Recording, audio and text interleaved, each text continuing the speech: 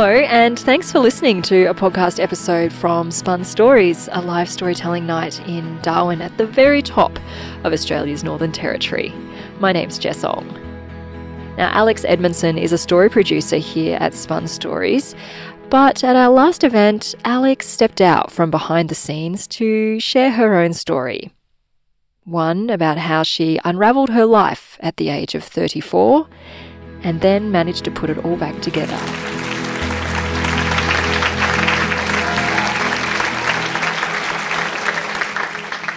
I've always wanted to have kids.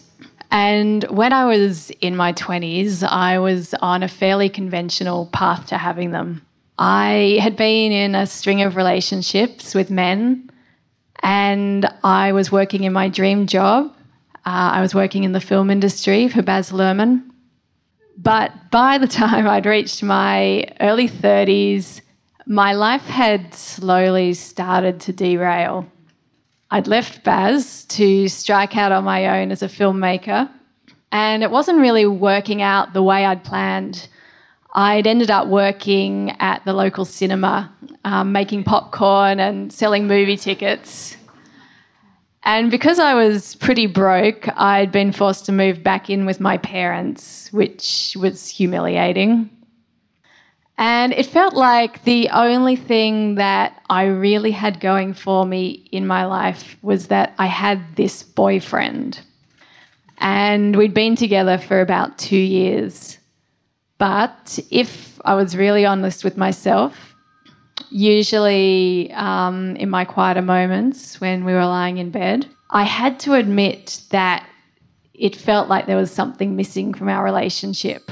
And if I was really honest with myself, I think I knew what it was, but the idea terrified me. And so I kept putting it out of my head.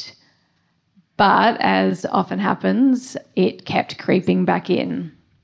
And then one day, for some reason, I decided to do something about it. And I clicked on a lesbian dating app. I signed up for it with a fake name, Xana, and I uploaded a photo of myself with my face completely obscured by a hat and sunglasses. And I spent a few months on that site and reached the conclusion that I'd made a huge mistake, that I wasn't a lesbian. And I was kind of relieved. But before I could disable my profile, a message came through, and it was from a woman who was also using a fake name, Piper. And because I'd been watching a bit of Orange is the New Black, I appreciated that reference. She didn't have any profile picture at all. But we started talking online, and her messages were really funny and really smart. And we realised that we actually had quite a lot in common. She had also recently ended a long-term relationship with a man, and she had left her career to go back to art school. And her name was Kate. After talking for a little while, Kate and I decided to meet in person, and we met at an art gallery. And when we met, I realised that this is what I'd been looking for. And that night, I remember lying in bed and feeling like my life was somehow at a crossroads, and that if I chose to keep seeing Kate, that it might take quite a different path to the one that I'd imagined for myself. And of course, we did keep seeing each other, and we saw a lot of each other over the next few weeks. And in the excitement of meeting someone new, I completely forgot that several weeks before I'd been to the GP. And it had been a routine checkup, but the GP had said to me, look, you're 34 years old. If you want to start a family, then it would be a good idea to get your fertility tested. And so I took her advice and I got some tests done, but I hadn't picked up the results. And a text message came through reminding me to pick them up, and so I did. I went to the clinic expecting her to tell me that my fertility was pretty normal for my age, but she said that your fertility is extremely low for your age. And she asked me if I was in a position to have kids with my current partner. And I said no, that a few things had changed recently. And so she said, honestly, the next best thing that you could do is to freeze embryos with a sperm donor. And I remember leaving the clinic and feeling upset about what she had told me, but also thinking, like, no matter what happens with my boyfriend or with Kate, that I'm going to do this, and I'm probably going to do it soon because I really did want kids. And so I told Kate that, I wanted to keep seeing her, but that I would be doing IVF. And so we started our relationship much in the same way that anyone does. We were hanging out a lot and, staying out late at night.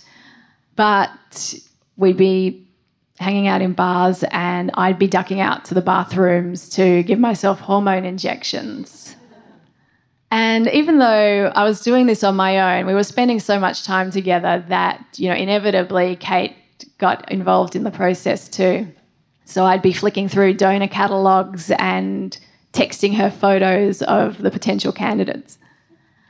I can remember at one point going to an appointment at the clinic and Kate came along with me. And I was sitting there and I saw a lesbian couple sitting across the room.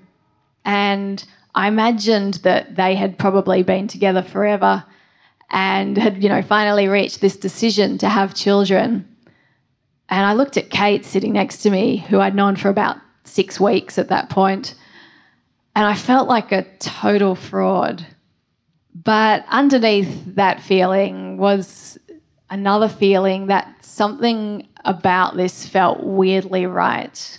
And so I went through IVF, and at the end of it, there were 2 embryos which were frozen.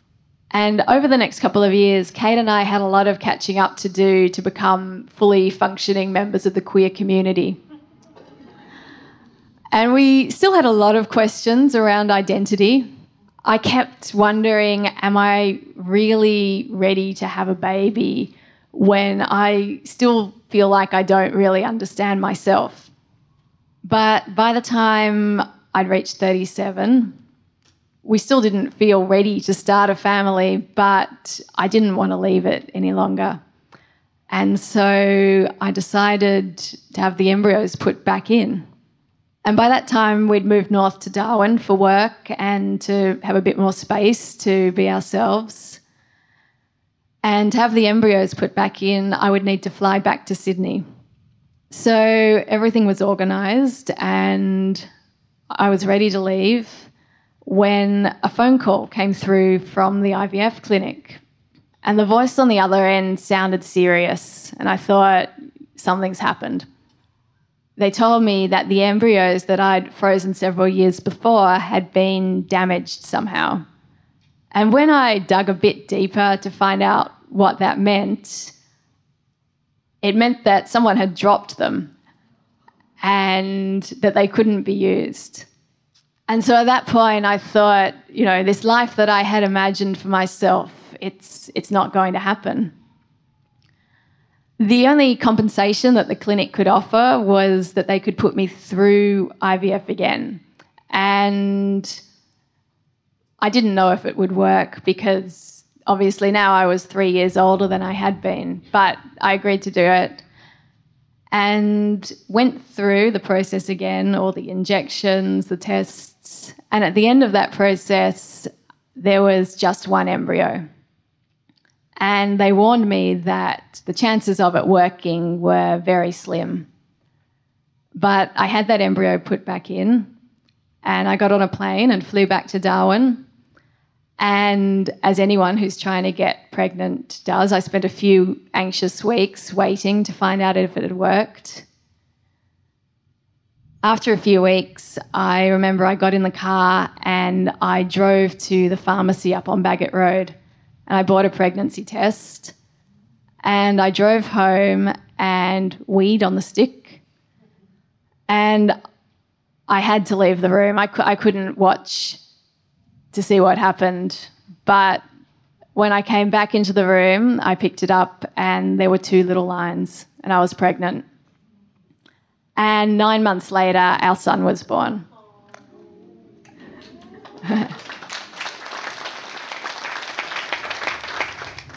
I remember looking at him and thinking, I just can't believe that you're in the world.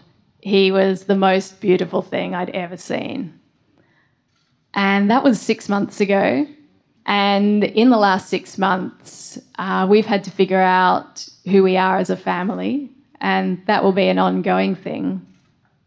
But one of the really exciting things I've discovered about doing that as part of a same-sex couple is that there is no template, really. You get to make up your own rules. The other thing I realised is that you're never really ready to have kids. That having kids is what makes you ready for having kids. And that if you choose to embrace the challenges that come your way in life and let them shape you, you will become the person that you're meant to be.